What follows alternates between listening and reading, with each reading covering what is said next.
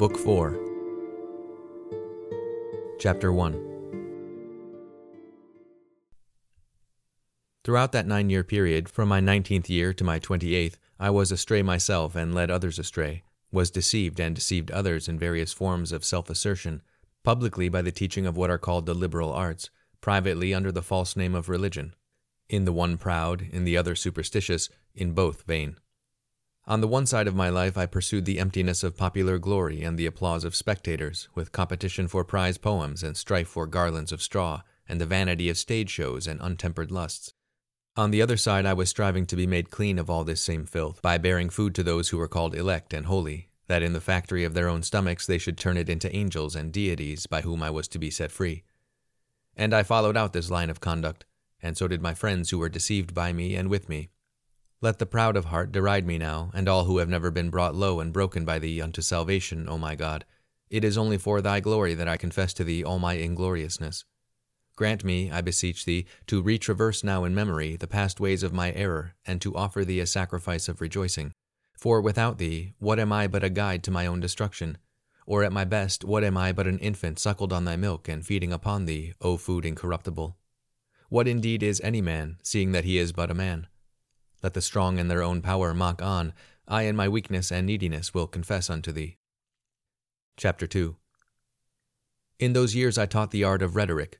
Overcome myself by the desire of money, I offered for sale skill in speech to overcome others by. But you know, O Lord, I preferred to have honest scholars, as honesty is nowadays reckoned. And without guile I taught them guilefulness, that they might use it not against the life of an innocent man, but for the life of a guilty man.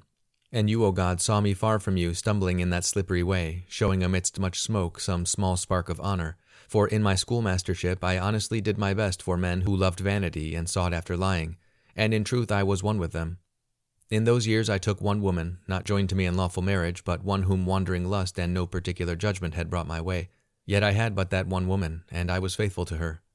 And with her I learnt by my own experience what a gulf there is between the restraint of the marriage covenant entered into for the sake of children, and the mere bargain of a lustful love, where if children come, they come unwanted, though when they are born they compel our love. I remember once, when I had made up my mind to enter a contest for a poem to be recited on the stage, some magician, I have forgotten his name, demanded how much I would be willing to give him to be certain of victory. I loathed and abominated the filthy rites they practiced, and I told him that if the wreath were of gold, and immortal at that, I would not allow a fly to be slain that I might win it. For it seems that he was to slay certain living creatures in his rites, and by such compliments to persuade the devils to favor me. Yet, O God of my heart, it was not from any purity towards you that I rejected this evil thing. I did not know how to love you, since in its thinking upon you, my mind did not rise above a sort of material resplendence. A soul that pants after such idle imaginations simply commits fornication against you, and trusts in shadows and feeds the winds. I would not have him offer sacrifice on my behalf to devils, and all the while I was myself offering them sacrifice by the superstition I was in. For surely to feed them, that is by our error to become their sport and their derision, is to feed the winds. Chapter 3. For the impostors who were called mathematicians, astrologers, I did not scruple to consult, because they offered no sacrifice and directed no prayers to any spirit to aid their divination.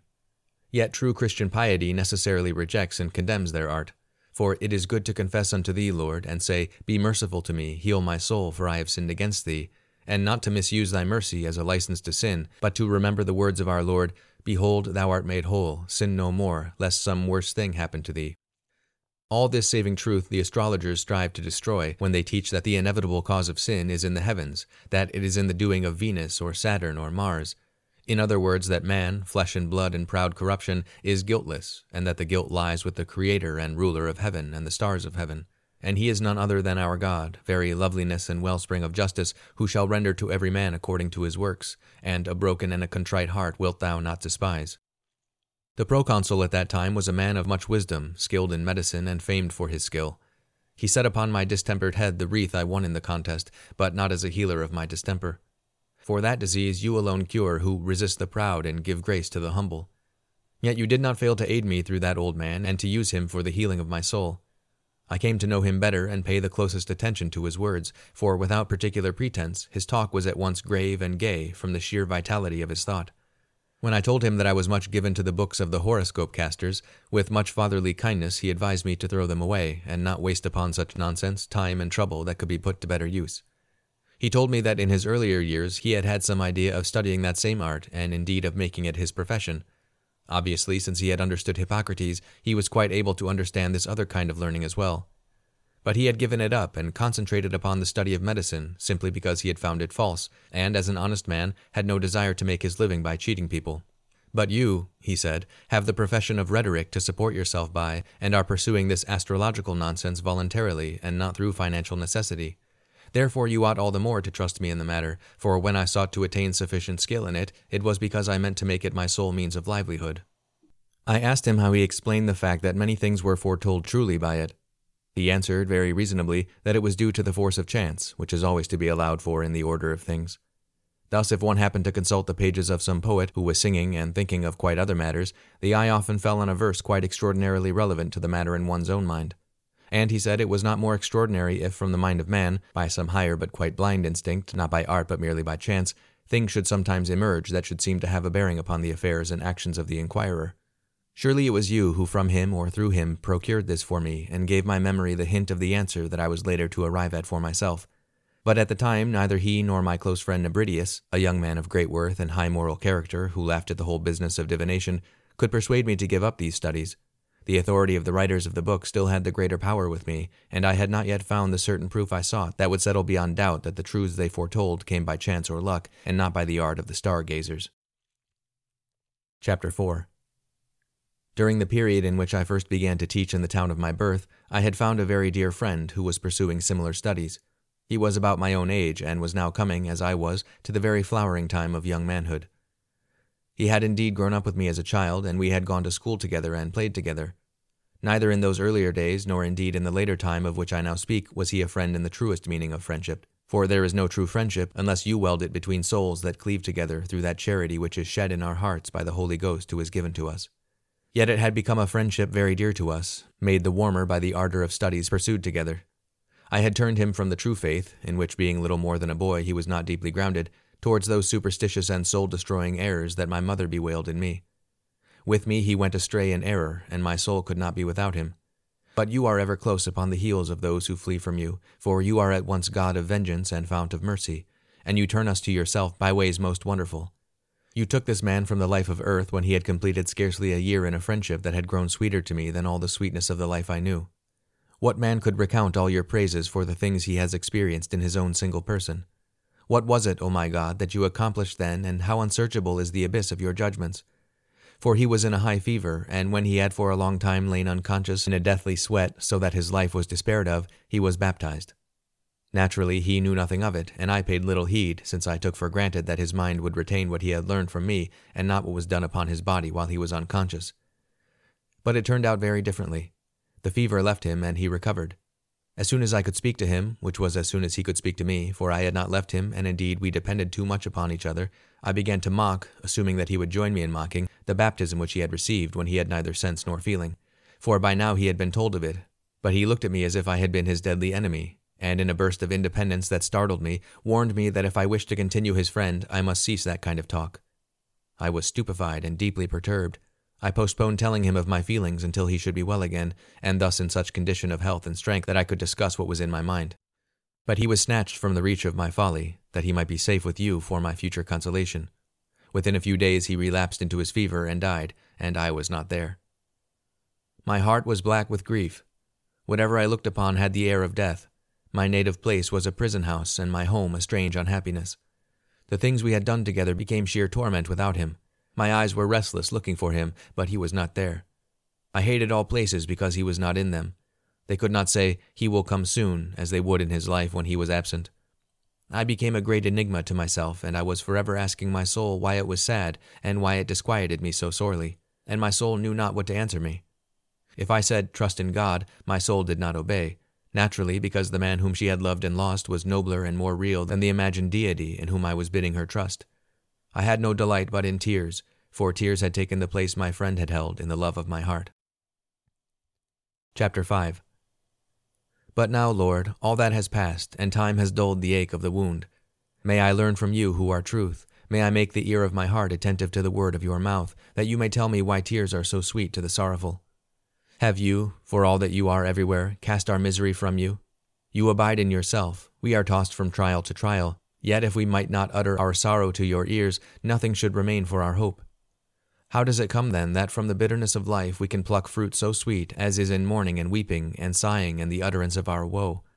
Are all these things such relief to our misery because of our hope that you hear them? Obviously, this is so of our prayers, because they are uttered with the sole aim of reaching you.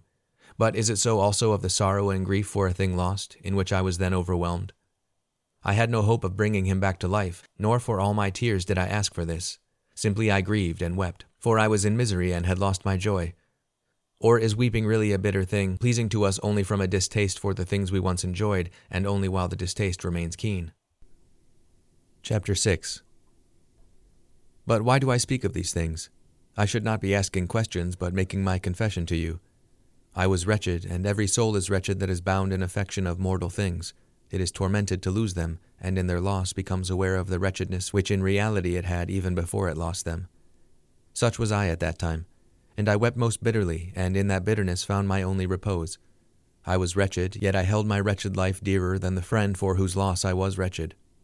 For although I would have liked to change the unhappiness of my life, yet I was more unwilling to lose my life itself than I had been to lose my friend. And I doubt if I would have been willing to lose it even to be with him, as the tradition is, whether true or false, of Orestes and Pleiades, who wanted to die for each other, and both together, because for either, life without the other was worse than death. But in me there was an odd kind of feeling, the exact opposite of theirs, for I was at once utterly weary of life, and in great fear of death. It may be that the more I loved him, the more I hated and feared, as the cruelest enemy, that death which had taken him from me, and I was filled with the thought that it might snatch away any man as suddenly as it had snatched him. That this was then my mind, I still remember. Behold my heart, O my God, look deep within it. See how I remember, O my hope, you who cleanse me from all the uncleanness of such affections, directing my eyes towards you and plucking my feet out of the snare. I wondered that other mortals should live when he was dead, whom I had loved as if he would never die, and I marveled still more that he should be dead, and I, his other self, living still. Rightly has a friend been called the half of my soul, for I thought of my soul and his soul as one soul in two bodies, and my life was a horror to me, because I would not live halved. And it may be that I feared to die, lest thereby he should die wholly, whom I had loved so deeply. Chapter 7. O madness that knows not how to love men as men, O foolish man to bear the lot of man so rebelliously! I had both the madness and the folly. I raged and sighed and wept and was in torment, unable to rest, unable to think. I bore my soul all broken and bleeding and loathing to be borne by me, and I could find nowhere to set it down to rest. Not in shady groves, nor in mirth and music, nor in perfumed gardens, nor in formal banquets, nor in the delights of bedroom and bed. Not in books nor in poetry could it find peace. I hated all things, hated the very light itself. And all that was not he was painful and wearisome, save only my tears, for in them alone did I find a little peace. When my soul gave over weeping, it was still crushed under the great burden of a misery which only by you, Lord, could be lightened and lifted. This I knew, but I had neither the will nor the strength, and what made it more impossible was that when I thought of you, it was not as of something firm and solid, for my God was not yet you, but the error and vain fantasy I held. When I tried to rest my burden upon that, it fell as through emptiness, and was once more heavy upon me, and I remained to myself a place of unhappiness in which I could not abide, yet from which I could not depart. For where was my heart to flee for refuge from my heart? Whither was I to fly from myself? To what place should I not follow myself? Yet leave my native place I did, for my eyes would look for him less where they had not been accustomed to see him. I left the town of Tagaste and came to Carthage. Chapter 8. Time takes no holiday. It does not roll idly by, but through our senses works its own wonders in the mind. Time came and went from one day to the next. In its coming and its passing it brought me other hopes and other memories, and little by little patched me up again with the kind of delights which had once been mine, and which in my grief I had abandoned. The place of that great grief was slowly taken, not perhaps by new griefs, but by the seeds from which new grief should spring. For that first grief had pierced so easily and so deep only because I had spilt out my soul upon the sand, in loving a mortal man as if he were never to die. At any rate, the comfort I found in other friends, and the pleasure I had with them in things of earth, did much to repair and remake me. And it was all one huge fable, one long lie, and by its adulterous caressing, my soul, which lay itching in my ears, was utterly corrupted, for my folly did not die whenever one of my friends died.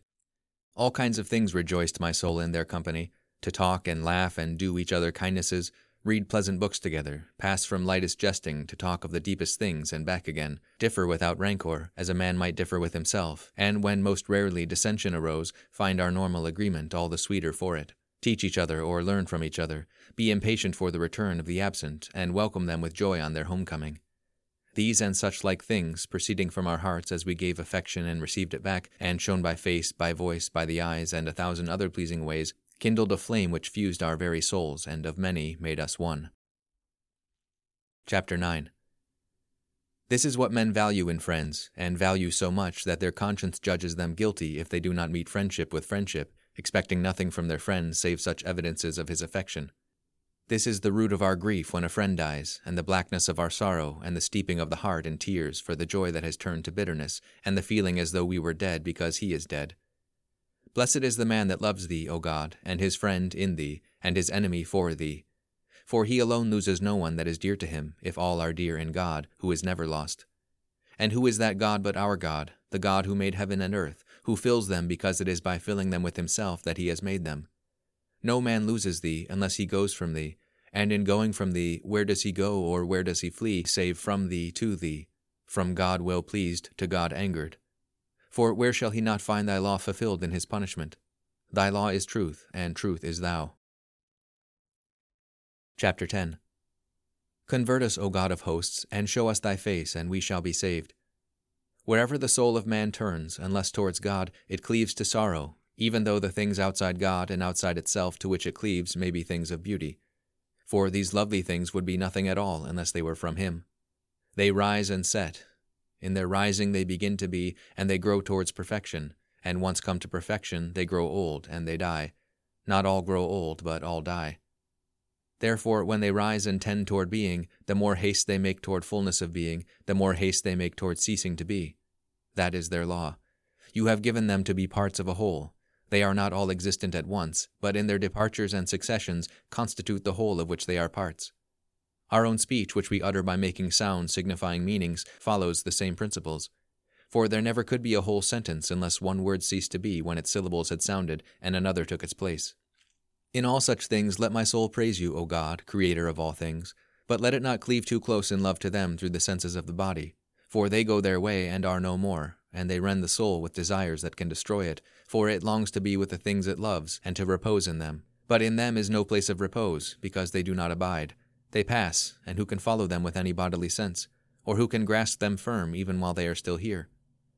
Our fleshly sense is slow because it is fleshly sense, and that is the limit of its being. It can do what it was made to do, but it has no power to hold things transient as they run their course from their due beginning to their due end. For in your word, by which they are created, they hear their law. From this point, not beyond that. Chapter 11. Be not foolish, my soul, nor let the ear of your heart be deafened with the clamor of your folly.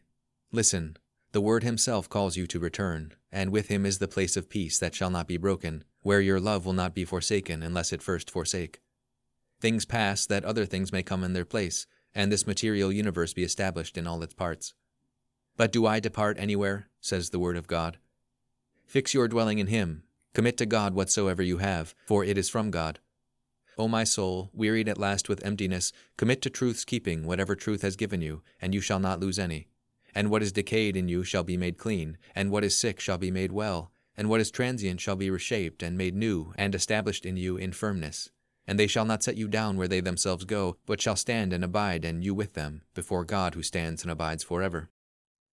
Why, O perverse soul of mine, will you go on following your flesh? Rather turn and let it follow you. Whatever things you perceive by fleshly sense, you perceive only in part, not knowing the whole of which those things are, but parts, and yet they delight you so much. For if fleshly sense had been capable of grasping the whole, and had not for your punishment received part only of the whole as its just limit, you would wish that whatever exists in the present might pass on, that the whole might be perceived by you for your delight. What we speak, you hear by a bodily sense, and certainly you do not wish the same syllable to go on sounding, but to pass away that other syllables may come, and you may hear the whole speech. It is always so with all things that go to make up one whole. All that goes to make up the whole does not exist at one moment. If all could be perceived in one act of perception, it would obviously give more delight than any of the individual parts. But far better than all is he who made all, and he is our God. He does not pass away, and there is none to take his place. Chapter 12. If material things please you, then praise God for them, but turn back your love upon him who made them, lest in the things that please you, you displease him. If souls please you, then love them in God, because they are mutable in themselves, but in him firmly established. Without him they would pass and perish. Love them, I say, in him, and draw as many souls with you to him as you can, saying to them, Him let us love. He made this world and is not far from it. For he did not simply make it and leave it, but as it is from him, so it is in him. See where he is, wherever there is a savor of truth. He is in the most secret place of the heart, yet the heart has strayed from him. O sinners, return to your own heart and abide in him that made you. Stand with him, and you shall stand. Rest in him, and you shall be at peace. Where are you going? To what bleak places? Where are you going? The good that you love is from him, and insofar as it is likewise for him, it is good and lovely. But it will rightly be turned into bitterness if it is unrightly loved, and he deserted by whom it is. What goal are you making for, wandering around and about by ways so hard and laborious? Rest is not where you seek it. Seek what you seek, but it is not where you seek it. You seek happiness of life in the land of death, and it is not there. For how shall there be happiness of life where there is no life? But our life came down to this our earth, and took away our death, slew death with the abundance of his own life. And he thundered, calling to us to return to him into that secret place from which he came forth to us, coming first into the Virgin's womb, where humanity was wedded to him, our mortal flesh, though not always to be mortal. And thence like a bridegroom coming out of his bride chamber, rejoicing as a giant to run his course. For he did not delay, but rushed on, calling to us by what he said and what he did, calling to us by his death, life, descent, and ascension to return to him. And he withdrew from our eyes, that we might return to our own heart and find him. For he went away, and behold, he is still here. He would not be with us long, yet he did not leave us. He went back to that place which he had never left, for the world was made by him. And he was in this world, and he came into this world to save sinners. Unto him my soul confesses, and he hears it, for it has sinned against him. O ye sons of men, how long will you be so slow of heart? Even now when life has come down to you, will you not ascend and live? But to what high place shall you climb, since you are in a high place, and have set your mouth against the heavens? First descend, that you may ascend to God. For in mounting up against God you fell. Tell the souls of men to weep in this valley of tears, and so bear them up with you to God, because it is by his Spirit that you are speaking this to them, if in your speaking you are on fire with the fire of charity. Chapter 13. But these things I did not at that time know, and I was in love with those lower beauties. I was sinking into the very depths, and I said to my friends, Do we love anything save what is beautiful? What then is beautiful, and what is beauty? What is it that allures us and delights us in the things that we love? Unless there were grace and beauty in them, they could not possibly draw us to them. Looking deeper, I saw that in things themselves we must distinguish between the beauty which belongs to the whole in itself, and the becomingness which results from right relations to some other thing, as a part of the body to the whole body, or a shoe to the foot, and such like. This thought surged up into my mind from the very depths of my heart, and I composed certain books, De Pulchro et Apto, on the beautiful and the fitting, 2 books or 3, I fancy.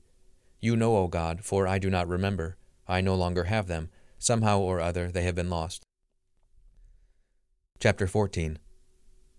What was it, O Lord my God, that moved me to dedicate these books to Hyrieus, an orator of Rome? I had never seen him, but I was won to him for the fame of his learning, which was indeed very notable, and I had heard things he had said which seemed to me admirable. But he pleased me mainly because he pleased others. They praised him highly, amazed that a Syrian, brought up on Greek, should afterwards prove so wonderful a speaker in the Latin tongue, amazed too at his great learning in the field of philosophy. Thus a man is praised, and we love him, though we have in fact never seen him. Does such a love pass from the lips of the one who praises into the heart of the one who hears the praise? Not at all. Simply one lover is inflamed by another. That is why we are one to a man we hear praised, only if we believe that the praise comes from a sincere heart, that is, when the praise is uttered by one who truly loves. Thus I then loved men upon the judgment of men, but not upon your judgments, my God, in whom no man is deceived. But yet it is to be noted that the feeling I had for such men was not like the feeling I had for some great charioteer, say, or fighter with beasts, whose popularity was so great with the crowd. I admired them far differently, and for more serious reasons, admired them indeed as I would myself wish to have been admired. I certainly had no desire to be praised and liked as actors are, though I myself both liked them and praised them. For myself I would have chosen to remain utterly unknown rather than so known, and to be hated rather than so loved. How are the balances of these varied and diverse loves so distributed within one soul? How is it that I admire a quality in another, and yet seem to hate it too, since I should detest and despise it in myself? After all, he and I are both men.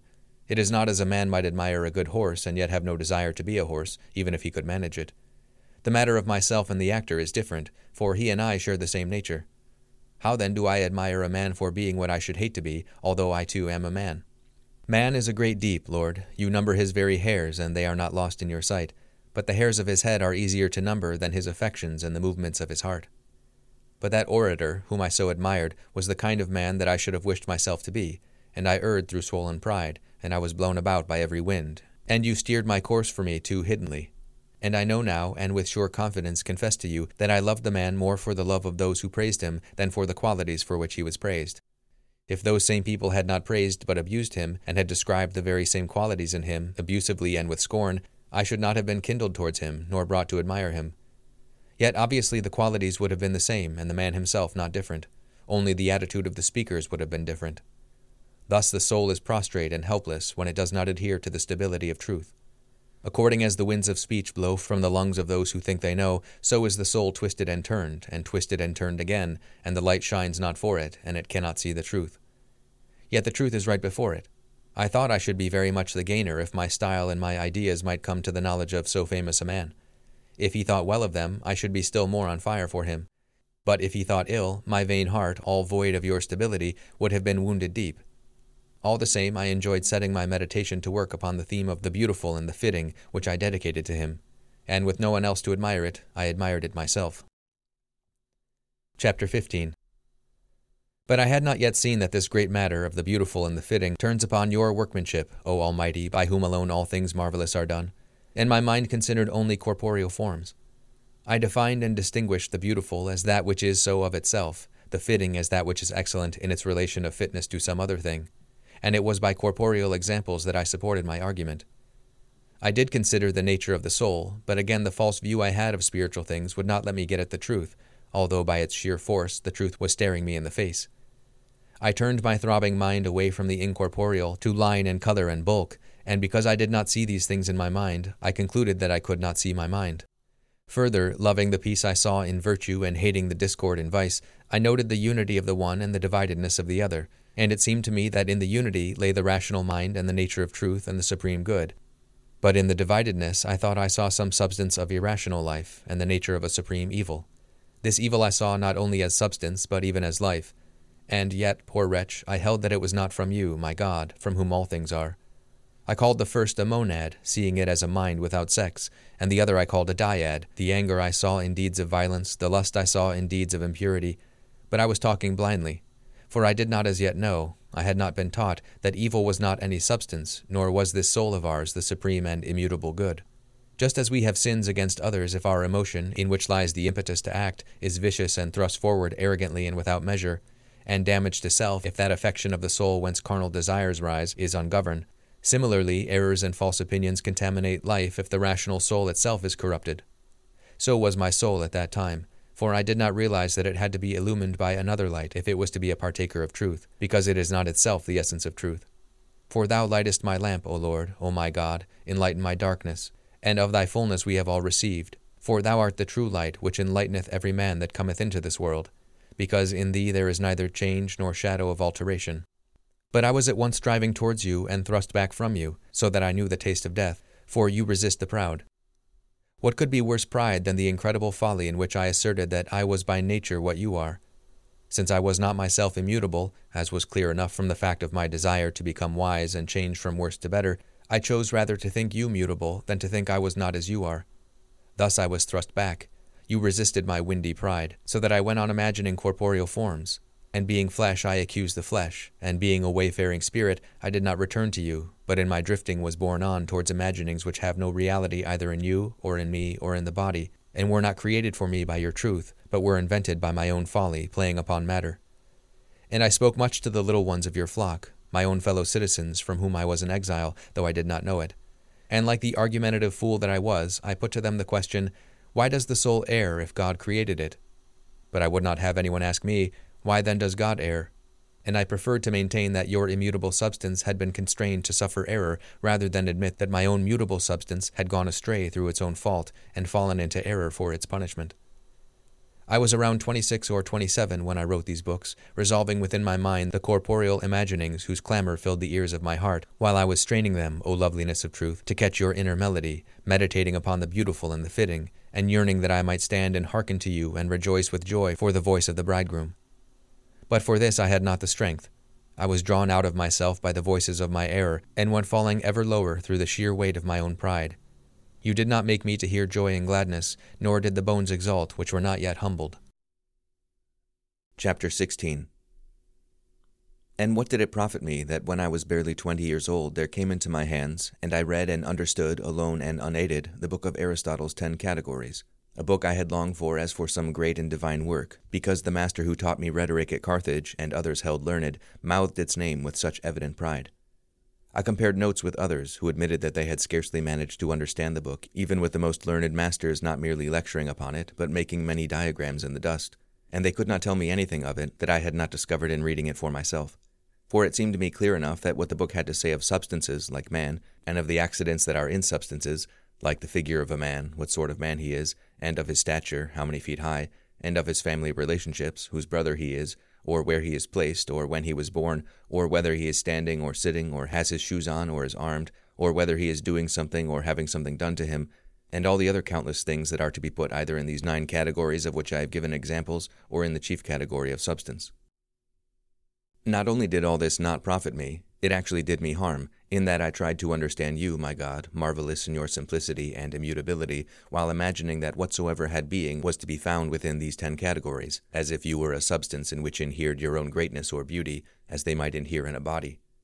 In fact, your greatness and your beauty are yourself, whereas a body is not large and beautiful merely by being a body, because it would still be a body even if it were less large and less beautiful. The idea I had of you was falsehood and not truth, a fiction of my own littleness, not the solid ground of your beatitude. For it was your command, and so it came to pass in me, that the earth should bring forth thorns and thistles for me, and that in the sweat of my brow I should eat my bread. And what did it profit me that I read and understood for myself all the books of what are called the liberal arts that I was able to get hold of, since I remained the vile slave of evil desires? I enjoyed the books, while not knowing him from whom came whatever was true or certain in them. For I had my back to the light, and my face to the things upon which the light falls, so that my eyes, by which I looked upon the things in the light, were not themselves illumined. Whatever was written either of the art of rhetoric or of logic, of the dimensions of figures or music or arithmetic, I understood with no great difficulty, and no need of an instructor. This you know, Lord my God, because swiftness of understanding and keenness of perceiving are your gift. But none of this did I offer in sacrifice to you. Therefore it was not for my profit, but rather for my harm, that I labored so to have so great a part of my substance in my own power, and preserved my strength, but not for you, going from you into a far country to waste my substance upon loves that were only harlots. For what did it profit me to have good ability, since I did not use it well? I did not discover that these matters were very difficult even for the studious and intelligent to grasp until I tried to teach them to others, and that pupil was regarded as the most excellent who could follow my exposition least laggingly. But what did all this profit me, while I held that you, Lord God of truth, were a luminous, immeasurable body, and I a kind of particle broken from that body? It was an extreme of perverseness, but so I then was, and I do not now blush to confess to you the mercies you have shown me, O my God, and to call upon you, any more than I then blush to profess my blasphemies before men and to bark at you.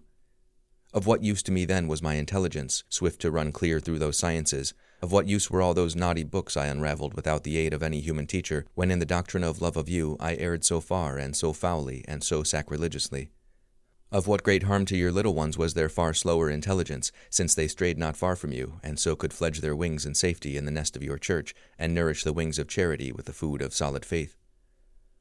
O Lord our God, let us hope in the protecting shadow of thy wings. Guard us and bear us up.